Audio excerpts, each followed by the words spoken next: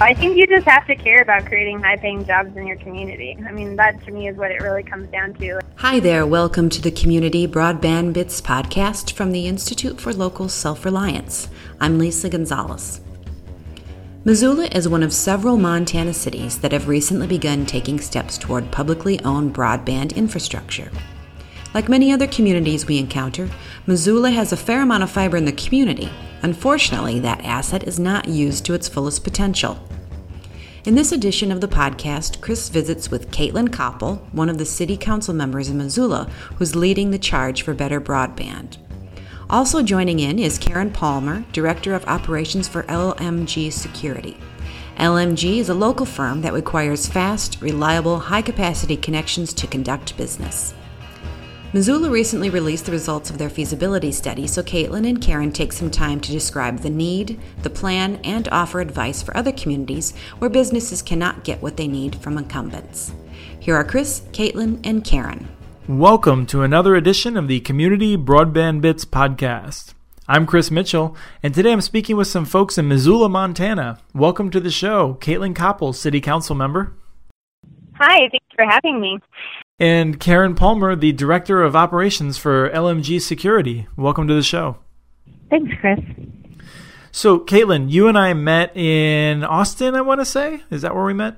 Yes, we had I had this rock star moment because you were in the cab with us, and I was like, oh my gosh, I follow him on Twitter. I was just excited that I think it was a super shuttle, and I was excited to not be bored for 30 minutes because other people would want to talk about fiber. Yeah, that was a great conference. So since then, you've gone on and done some very interesting things in Missoula, but I want to start by asking you, Caitlin, what is the need in Missoula? First of all, I think it's important to realize that Missoula benefited from the Touch America project, which put a lot of fiber in the ground. So we actually do have a lot of fiber in the vicinity. However, that fiber is not actually getting to the businesses that need it, and to do so seems to be cost prohibitive, both in terms of the construction costs to sort of do that last mile or last few feet sort of project, as well as the monthly access cost for the type of broadband that folks need here. So Magellan surveyed 65 businesses and then did in-depth interviews with about 25, and 95% of the businesses they surveyed had 50 or fewer employees. So we're really talking about small and medium-sized businesses here, which really are the engine of Montana's economy and Missoula's economy. We found out that, about 1/3 of the businesses reported that their internet services were not currently meeting their needs because of inadequate speed or insufficient reliability or latency issues. And of that percentage, 42% had not upgraded because the services were not available. And also another 42% had not upgraded because the price of monthly service was too high. And then we had about 13% of respondents that said they did not know what options were even really out there. We found that fiber is not something that our current internet service providers were really marketing until we started having this community conversation and kind of got it on people's radar. Now, I'm going to guess that Karen, LMG, was probably one of the companies surveyed, and I'll go out on a limb. If you want to tell us a little bit more about what LMG does, it sounds like you're the kind of firm that any sort of interruption or unreliable connection could really lead to lost productivity.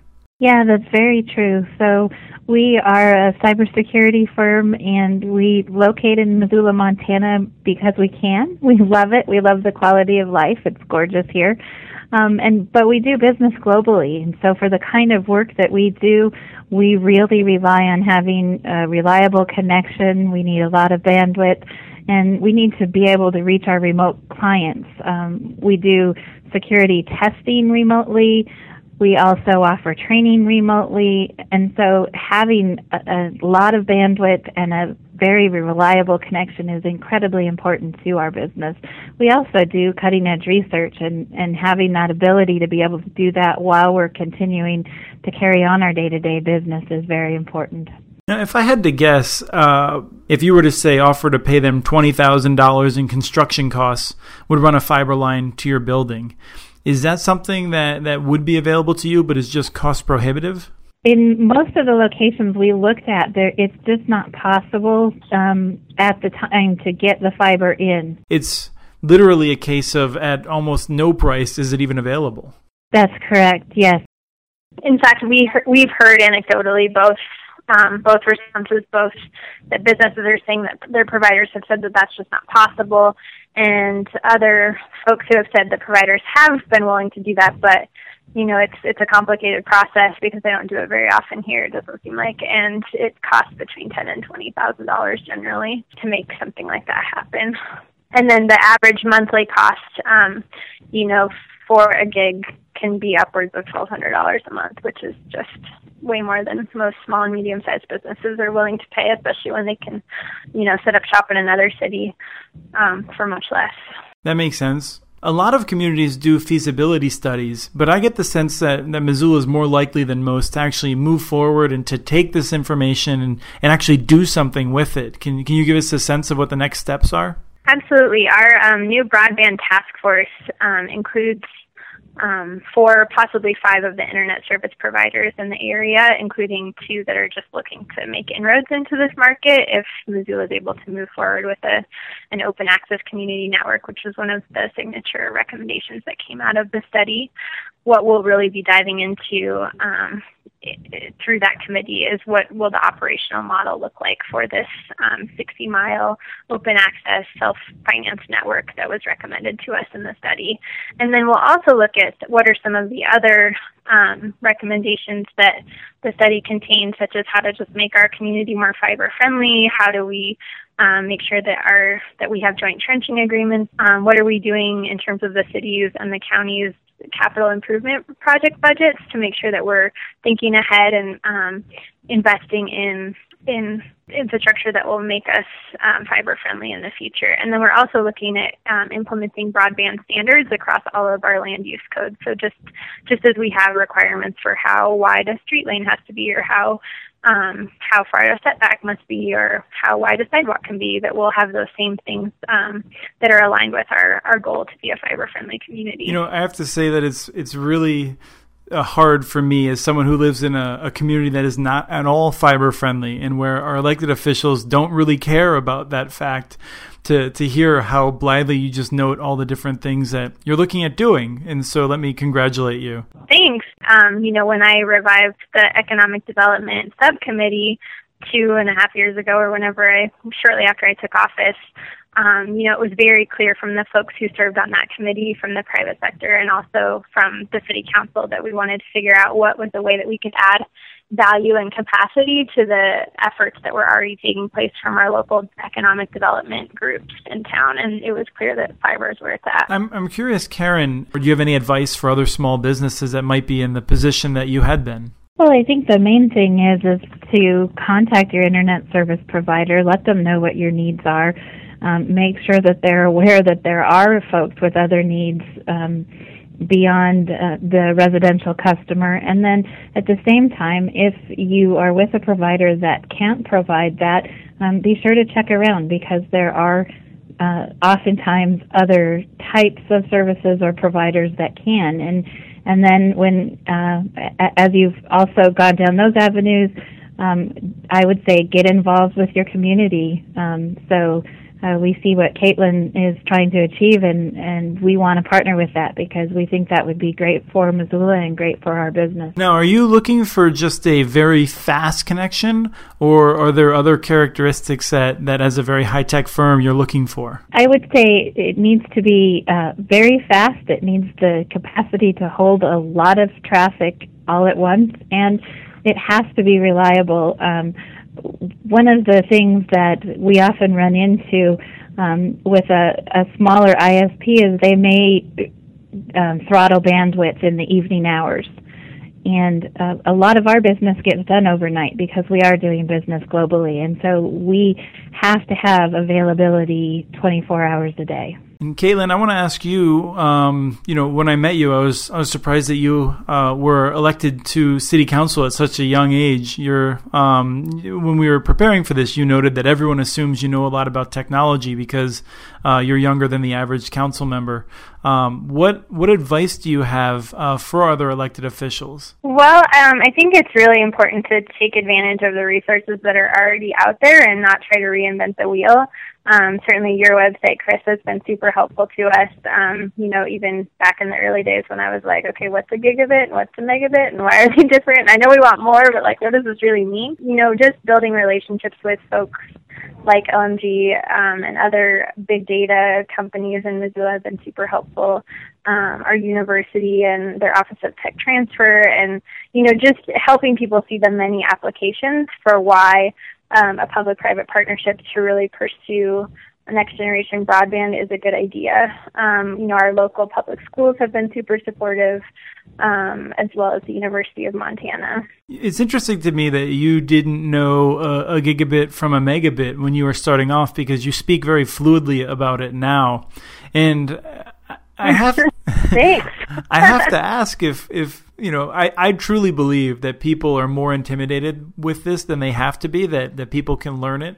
Totally. And so yeah, that is do you totally think you true. have to be below 40 to learn it? No, I think you just have to care about creating high-paying jobs in your community. I mean, that to me is what it really comes down to. Like, the reason I ran for council is I was tired of seeing so many of my friends move away because they weren't willing to take the, scenic Missoula fly fishing $20,000 a year pay cut, like a lot of us seem to do in order to live and succeed here. And it's true, across Montana, which is why I'm so excited to see Butte and Bozeman, making headway on their municipal projects as well, because I really feel like this is the ticket for Montana.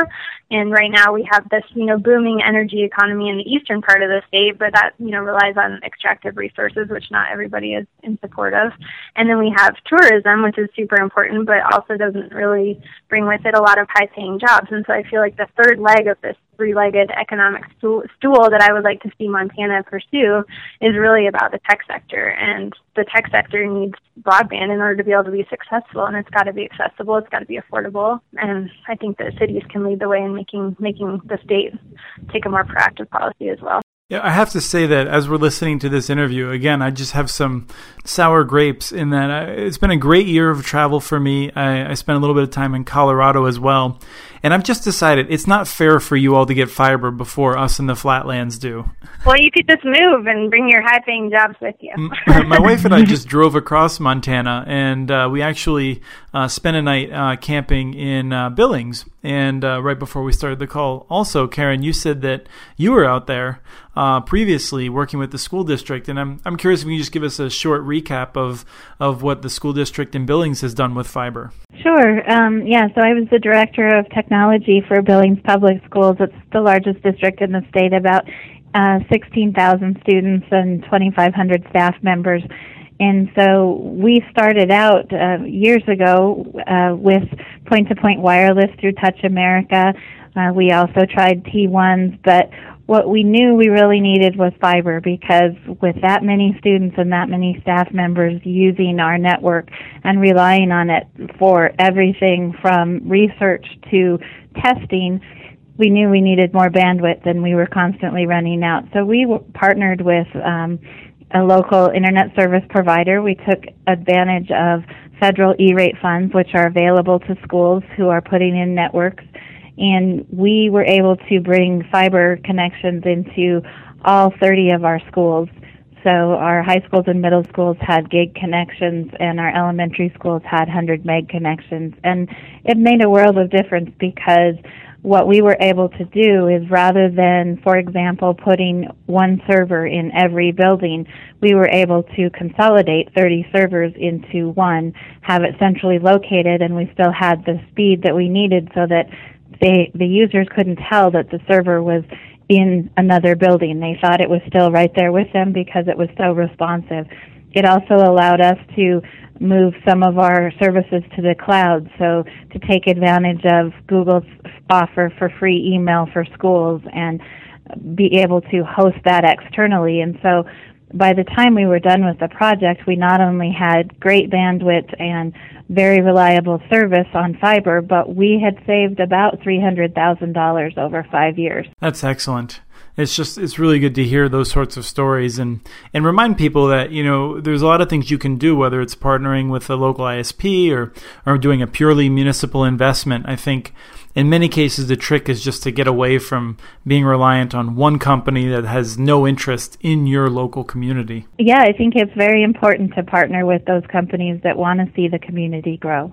Thank you both for coming on. I want to give you one last chance. If there's anything else that we should know about what's happening in Missoula, let me know. One of the things that I'm most excited about is that we do have so many of the internet service providers participating on our task force, because I think finally after 2.5 years, they've realized that I'm serious and I'm not going away. And so now we get to actually talk about what a public-private partnership could look like and hopefully get a little bit more information from them about what resources they already have in the ground and how we can kind of all play ball together for the good of creating more high-paying jobs in Missoula.